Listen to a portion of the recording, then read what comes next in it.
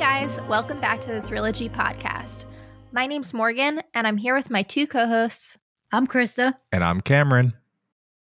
Before I dive into today's episode, I want to encourage everyone to please go check out the article that I based my research from. It's on food52.com, and of course, we'll link it on our website, trilogypodcast.com, and it will also be in the show notes. So today we will be talking about Princess Pamela. Princess Pamela owned a soul food restaurant in the 1960s called The Little Kitchen. This is not like any ordinary restaurant. And before I get into the mystery of this episode, I want to paint a picture for you of what Princess Pamela was like and what The Little Kitchen was like. The Little Kitchen was located inside her railroad apartment in an Alphabet City walk-up, and it was one floor above a Chinese takeout place. So Krista, as our resident New Yorker, do you mind explaining what exactly a railroad apartment is? Sure. So basically, a railroad apartment, to my understanding, is a more narrow styled apartment where the rooms line up, almost like a railroad car would. They would line up. So you have to walk through each room to get to the next. So it's kind of hard to have roommates because oftentimes you have to walk through like a bedroom to get to a more important room like a kitchen or a living space. So like almost as if, like I'm visualizing it as like almost like a trailer turned apartment. Yeah, basically like super narrow. Like the rooms line up, like I said, almost like train carts. Picture it that way. Perfect. So just imagine that as her living space / restaurant. So anyway, Princess Pamela didn't let just anyone into her restaurant. Customers would buzz her apartment 2A, and she would peek out and interrogate the potential customer. She would ask things like, "Who are you? Where are you from?" And they'd get bonus points if they were from the South like she was. Sometimes she didn't have to ask any questions at all and made a decision just by looking at them. If she knew you, you probably would just be able to shout her name from the street outside her apartment, and she'd throw down a key for you to get in. Now, as you're probably already imagining by this kind of quirky story, if Princess Pamela let you in, that was like hitting the lottery. Now, before I go any further, I want to encourage you to truly imagine this space as I'm describing it. As I said, her apartment was tiny. The restaurant portion of her apartment was about 120 square feet, which is about the size of a 10-foot by 11-foot room. I don't know if those are the dimensions, but that's the size we're dealing with here, the size of a bedroom, basically.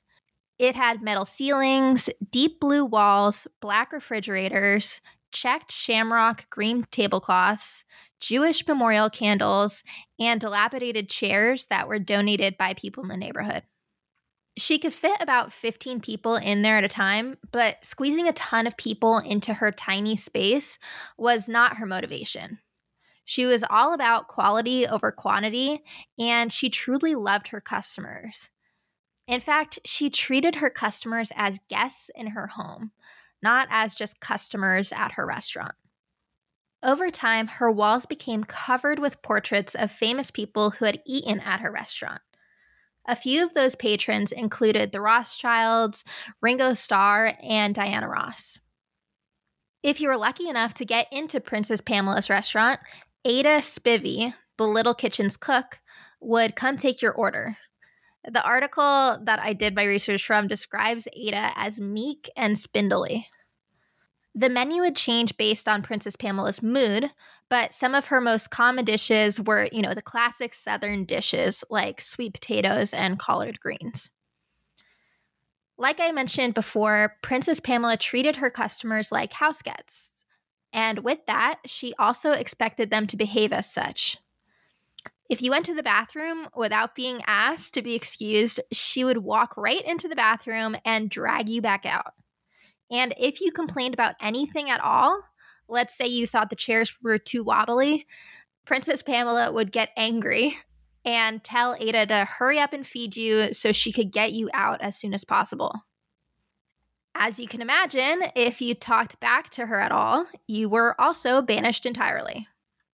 However, on the flip side of all of this, if you formed a connection with Princess Pamela, you were treated like a true VIP. In fact, if she liked you and you ended up staying late, she'd lock the door, turn away anyone else who buzzed in, and would tell them that the restaurant was closed. Then she'd slink away into one of the back rooms and reemerge wearing a red wig and a tight gold dress. Then the lights would dim and the little kitchen would turn into a jazz lounge.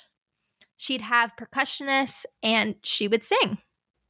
As I said, Princess Pamela was a true sensation and was actually dubbed the doyenne of soul food for New York. People called her this not only because there were very few soul food restaurants in Manhattan, but also because this was a time where being Black, being a woman, and being Southern were big handicaps for her career.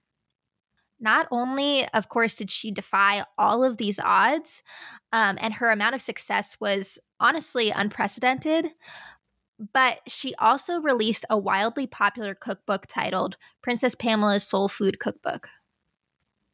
You might be wondering why we're talking about Princess Pamela at all.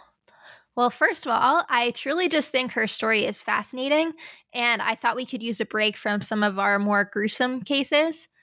However, there's still quite a bit of mystery to her story that intrigued me. In 1998, Princess Pamela inexplicably closed her restaurant and disappeared. This led people to start digging into who Princess Pamela truly was.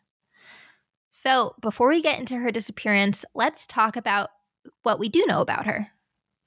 Interestingly enough, even her birth name was not clear. She told people her name was Pamela Strobel, but now people think not even that's true. It's likely she was born Addie Mae Strobel, like her grandma, but there's also a chance that her name was Mary. Census records are unclear and honestly not helpful in figuring it out either. One thing we do know for certain is that she was born in Spartanburg, South Carolina, and she mentions this time and time again in her famous cookbook, but also everyone that went to her restaurant, she told them as well. So let's talk a little bit about her childhood. Cooking was in her blood. Her mother, whose name was Rosella, but went by Beauty, was the head pastry chef at Spartanburg's elite restaurant. And Beauty's brother, who Pamela called Uncle Isaac, was also a pastry chef. Unfortunately, Pamela never knew her father, and soon after she was born, her mother moved to Boston for a job. Beauty left Pamela with Grandma Addie, Beauty's mother. Addie was very loving, but also at the same time was very strict. Every Sunday, Addie took Pamela to church.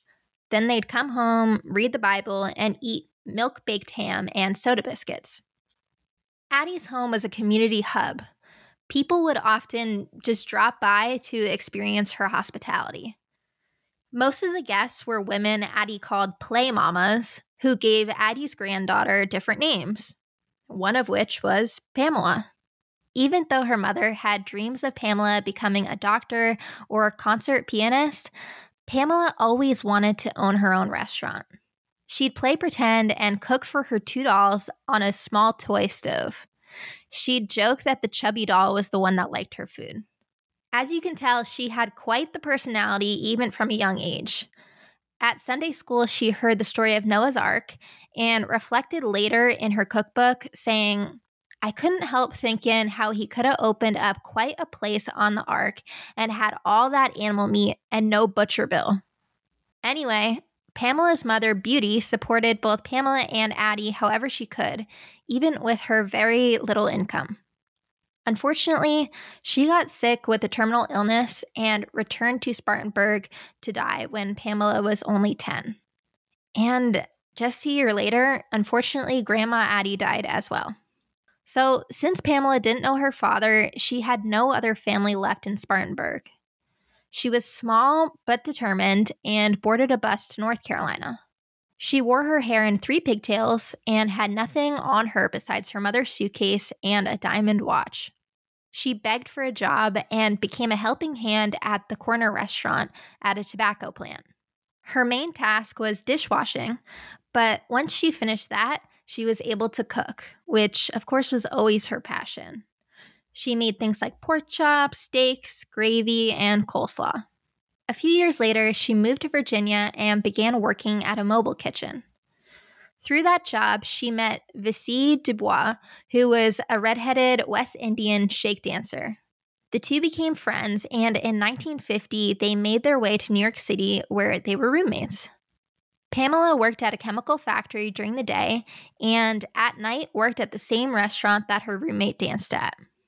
The next 15 years are a little fuzzy, meaning there's not too much documentation on what she was doing during that time, but we do know that Princess Pamela decided to open her restaurant in 1965.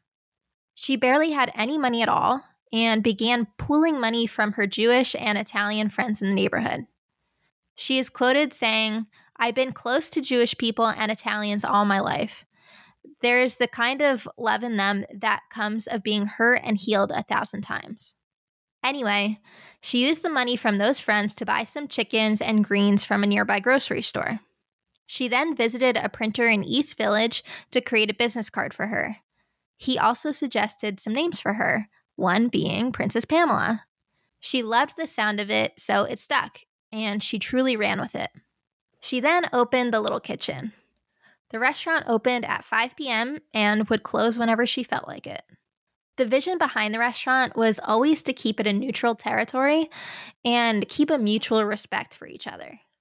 She welcomed strangers into her home with the same enthusiasm and energy as her grandma Addie and would treat them as her friends. She said, "Like Monaco, this is going to be Princess Pamela's kingdom come, and only passport anyone is going to need is love and kindness and a good appetite for soul cooking." In the Little Kitchen's early years, word traveled fast about the restaurant, and by 1969, she had published her cookbook. I'm trying to wonder what her neighbors must have thought, because having lived in an apartment building, I can't imagine someone running a after-hours jazz club out of their railroad apartment and a restaurant that cooks very, very like rich food, like soul food's very aromatic, especially from frying. So I'm just very curious. And then even in the city, like people complain when people make their apartments commercial spaces. So before you had said in 1998 she disappeared, I was like wondering what time period is this? Because there's no way it's recent. Yeah. It's so funny. Yeah, it's in the 60s. Like when she opened her restaurant in the 60s, and it's so funny to envision this tiny apartment that, one, during the day is a restaurant, and then two, at night she has like a full percussion section and she's singing. That's so wild. There are so many stories throughout this article from famous people and their experiences at the Little Kitchen, but I'll just share one because I thought it was especially funny.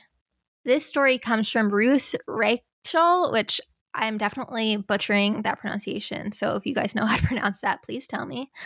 But she is a famous American chef. So Ruth recalls going to the restaurant with her friend from out of town. When they arrived, they were greeted by a wiry woman with many missing teeth.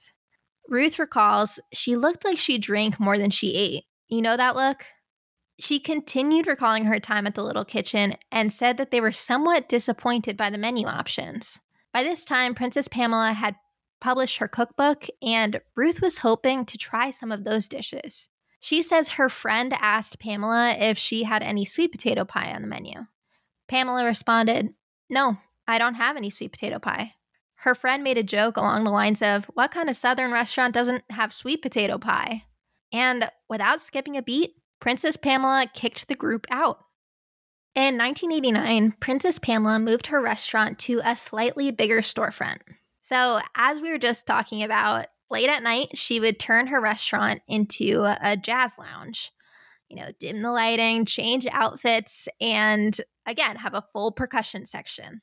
Well, at this point in time, Princess Pamela was so famous that her performances became the restaurant's main attraction, not her food. People said that Princess Pamela's singing conveyed both the pain and joy of her life. Other than through her singing, she was very guarded and didn't share many personal stories. Again, there are many quotes in this article from people reminiscing about her singing and just about her personality in general. So please be sure to check out this article if you're curious. Now that I've caught you up to speed on Princess Pamela's life, let's talk a little bit about her disappearance. In 1998, 9 years after she moved her restaurant to that bigger storefront, she abruptly closed the restaurant and disappeared. Before I get into the leading theories, I wanted to ask you guys, what do you think happened? I would say that just because she's been on her own for so long, it seemed like since she was about 11 that she's just kind of like a free spirit or like a transient, and she just shut down and was like, on to the next thing. That's exactly what I was thinking. Like she just up and I mean, I think too you mentioned that it's very unclear even on census records what her name is. So I feel like somebody who's just kind of been changing their identity their entire life could easily get up and just disappear and start over somewhere else. Absolutely. And it's clear, her main passion was food, but then she had this, new or like secondary passion of singing and music. So I could see that happening. She's just done with the restaurant and decides to move on with a different passion. So the first theory that this article cites, and I'll share with you, is that at some point Princess Pamela might have lost her mind and decided to go home to South Carolina. People say that because with fame, it's not too uncommon for people to get overwhelmed and essentially lose their minds. She might have just been done and wanted to go home. So what do you guys think about this theory? I don't know if she was overwhelmed by that because it seemed like with like her quote unquote fame that she still had a lot of control and boundaries. I mean, she may not let you into her unit. She may kick you out. So I don't think that for someone with those type of boundaries that isn't being bombarded, I feel like I can't picture them getting overwhelmed. I'm not them, but I'm just saying.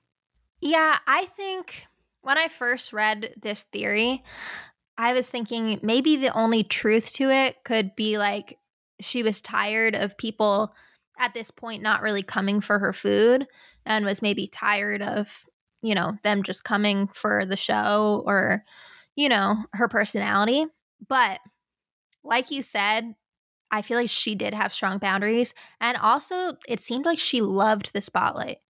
Like, she had a whole thing going where she had a wig, a whole outfit, like an outfit change. Like, she loved the spotlight. So I don't know if I could see her getting overwhelmed either.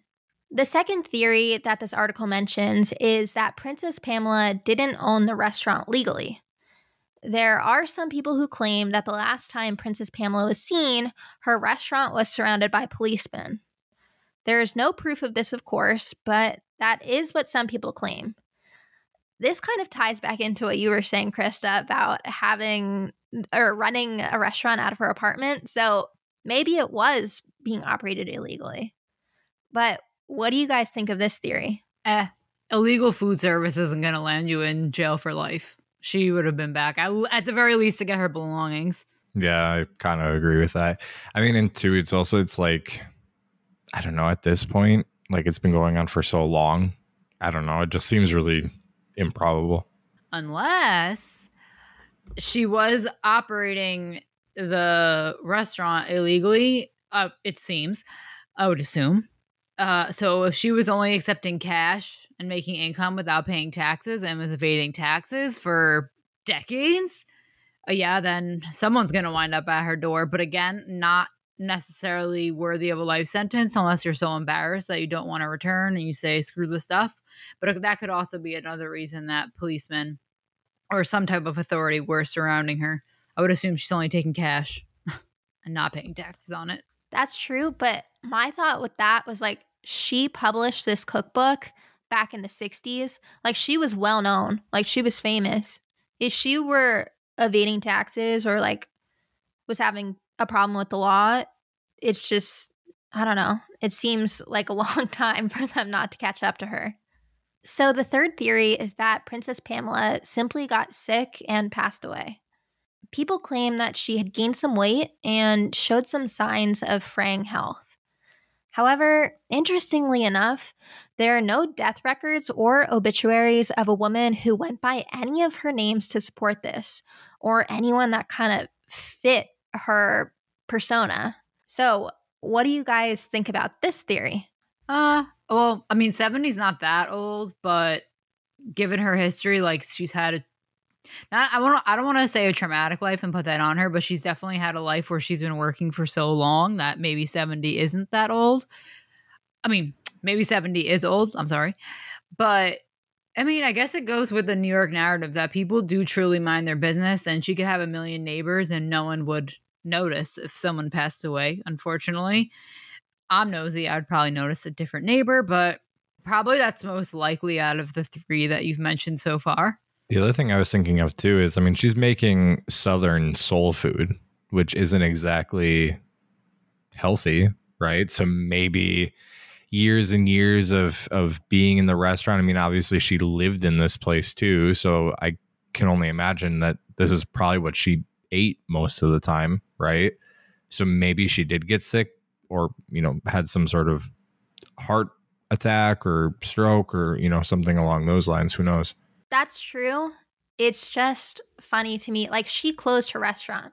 It's not like she had all of her stuff there and like she personally disappeared and that was it. Like, she was up and gone. Her stuff was gone. The restaurant was closed. Like, that was it.